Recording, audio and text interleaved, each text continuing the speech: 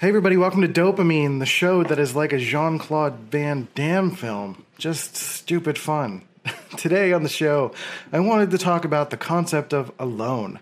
Being alone, whether it's in your head or emotionally or in a relationship or just really like kind of the human philosophical aspect of being alone.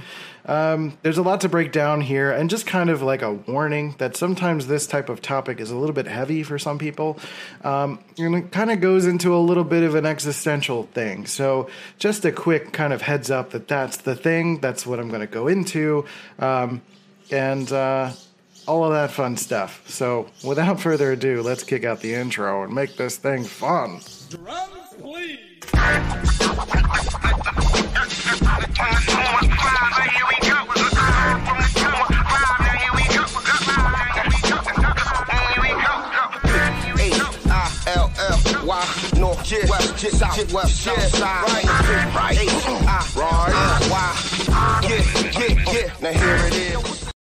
All right.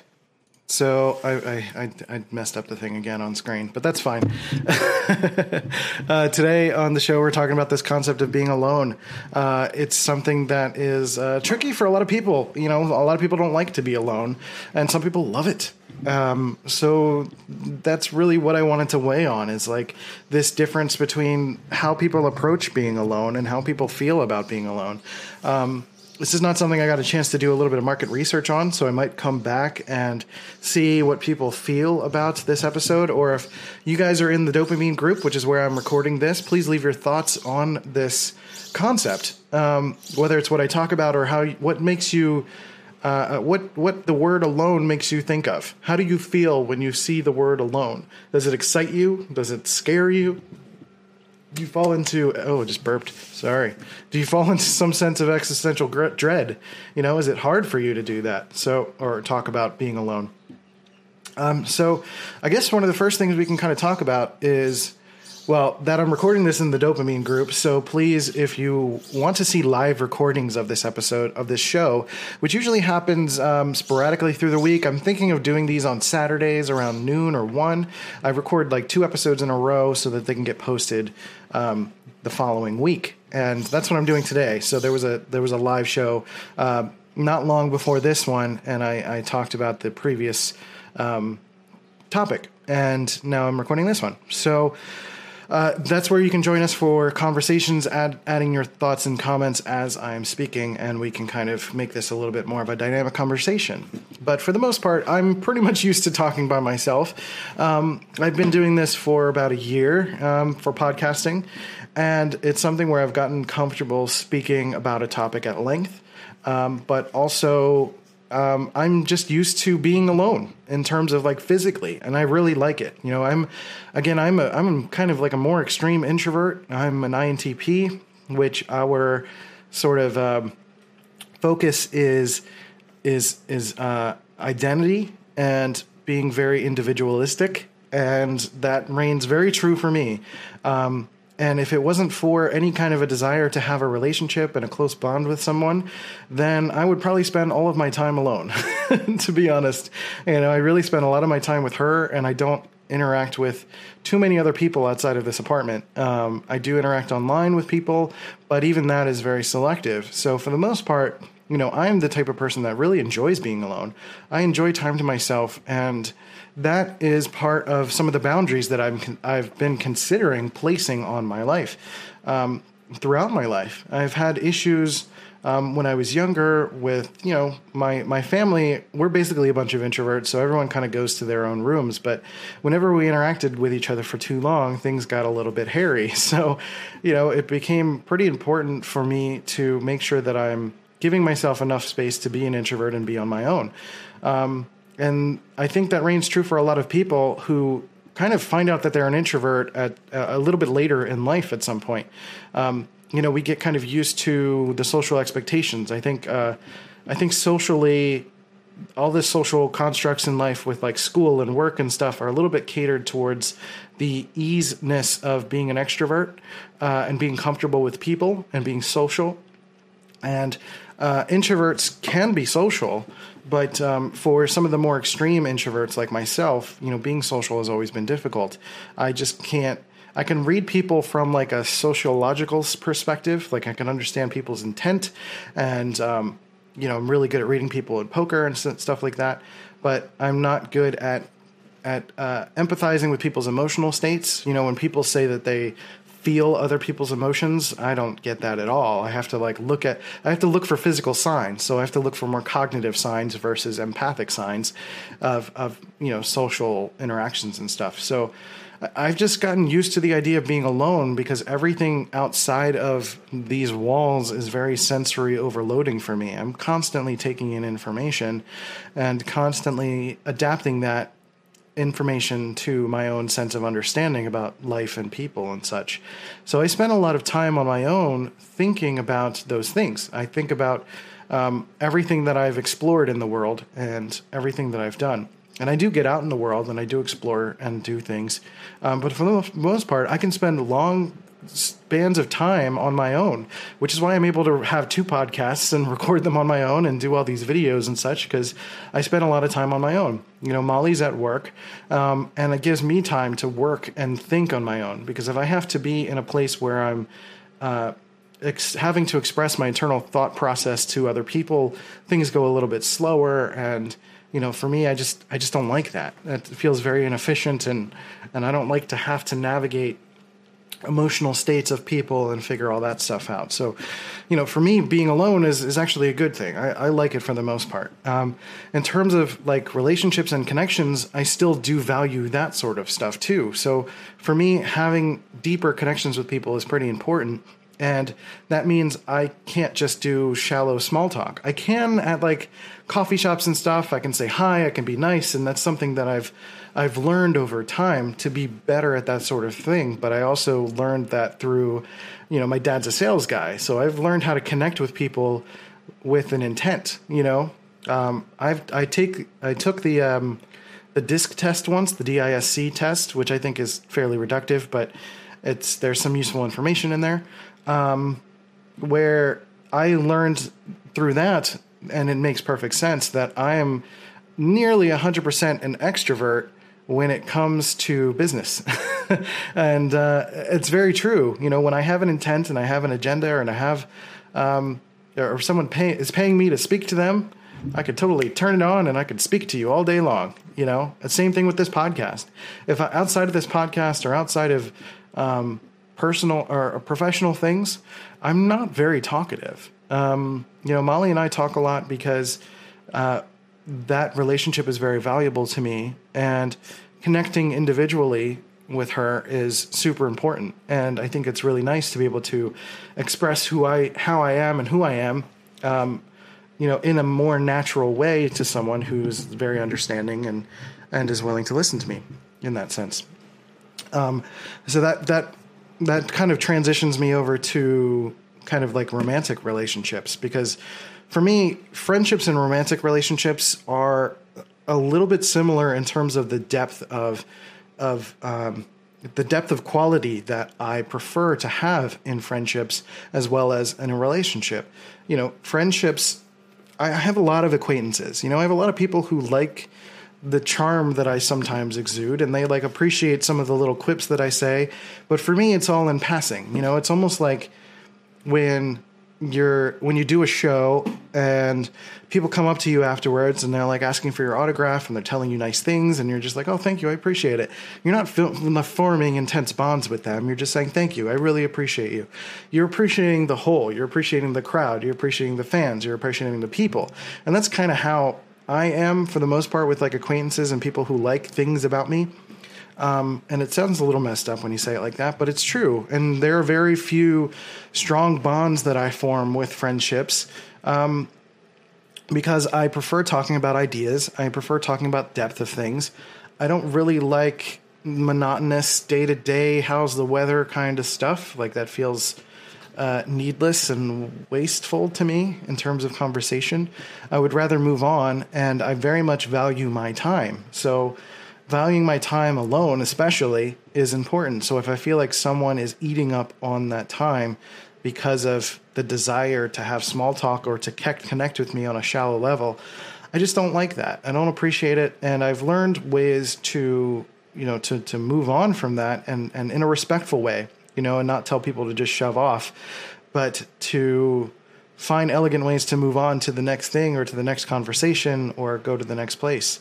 And those are some struggles that I've had in relationships as well in my past is being able to connect with, their families or their friends who are kind of used to forcing each other into social interactions or like family reunions or family gatherings and stuff. I'm not a person that follows tradition at all. I don't like it. I barely celebrate Christmas. And that's only because it's kind of like there's a fun, jolly element to it. And I enjoy that aspect. But I don't think about holidays. I don't think about get-togethers. I just don't cherish that sort of thing. And it's not a knock against anyone who does. That's just not my thing. So it's really hard it's been hard to connect in a romantic way to someone because I favor my alone time. My autonomy is super important, and I would rather spend most of the time with myself and then a lot of my other time with the other person, and that's really it.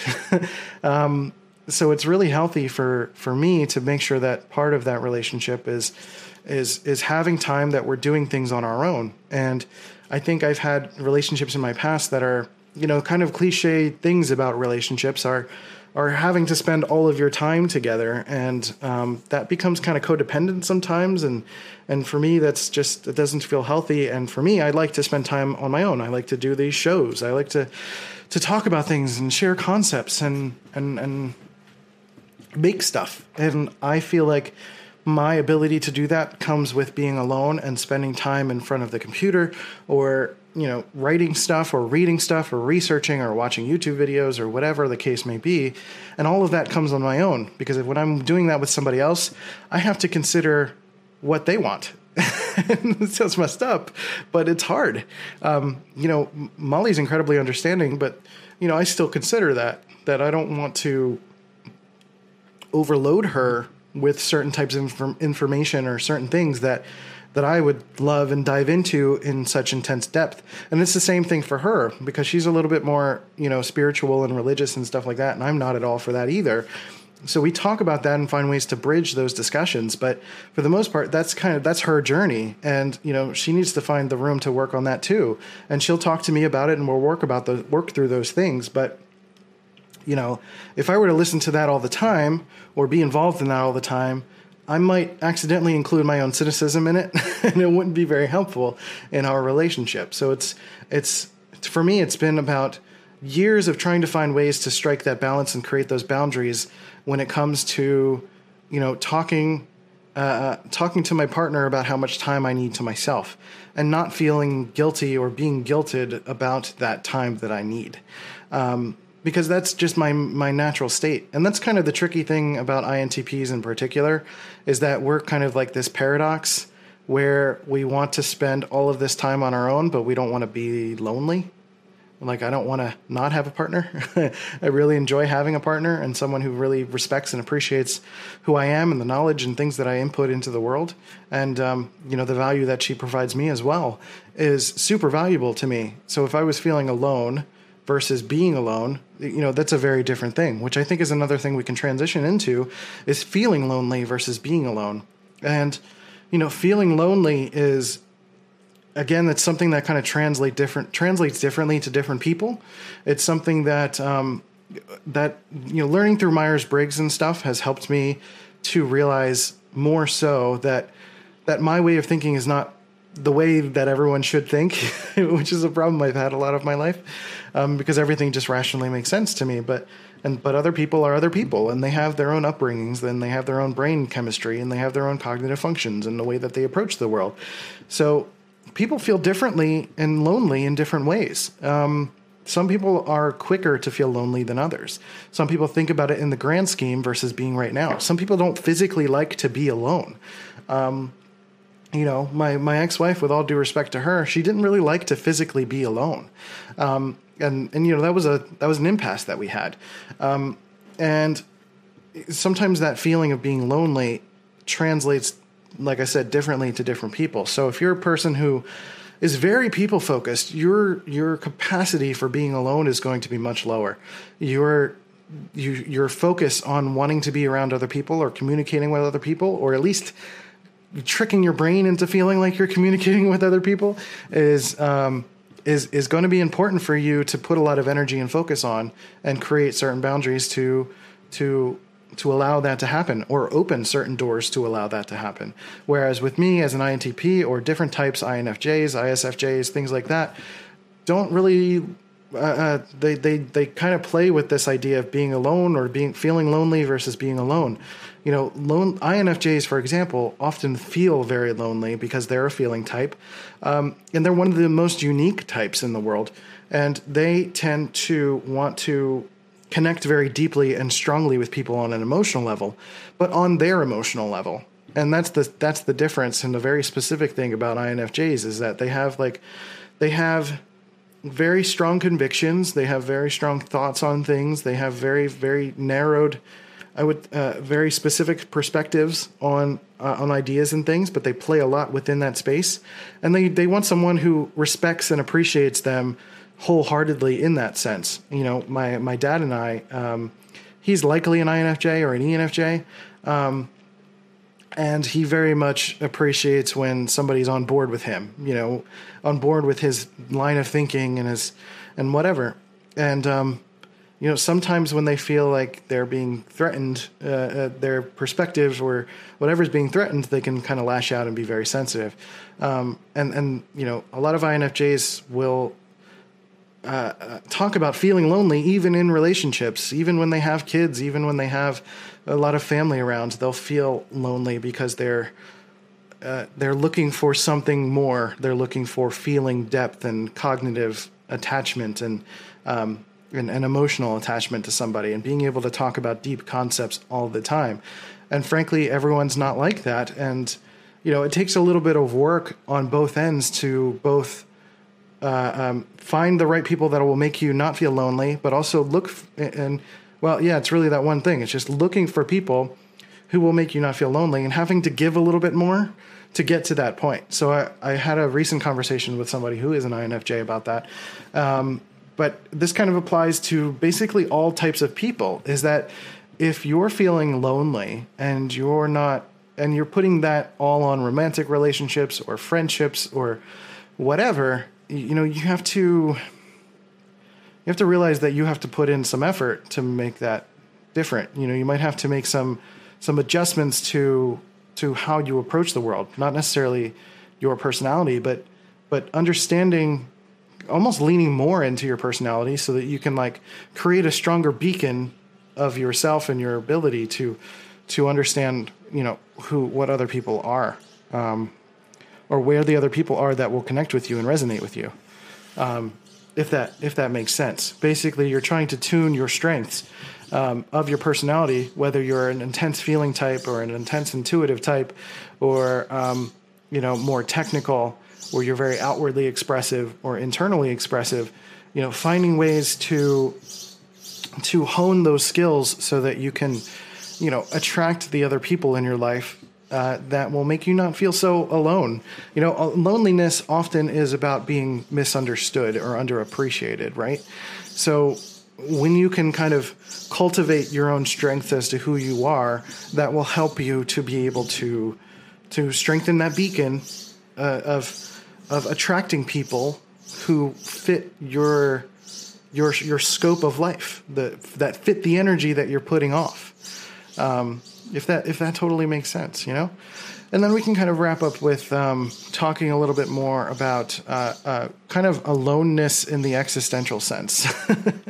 And I'm not trying to get to a point where this is like a depressive thing, but when you really think about it, we are the only person in our lives that we're going to spend 100% of our time with. We're going to hopefully understand ourselves more than anyone else could.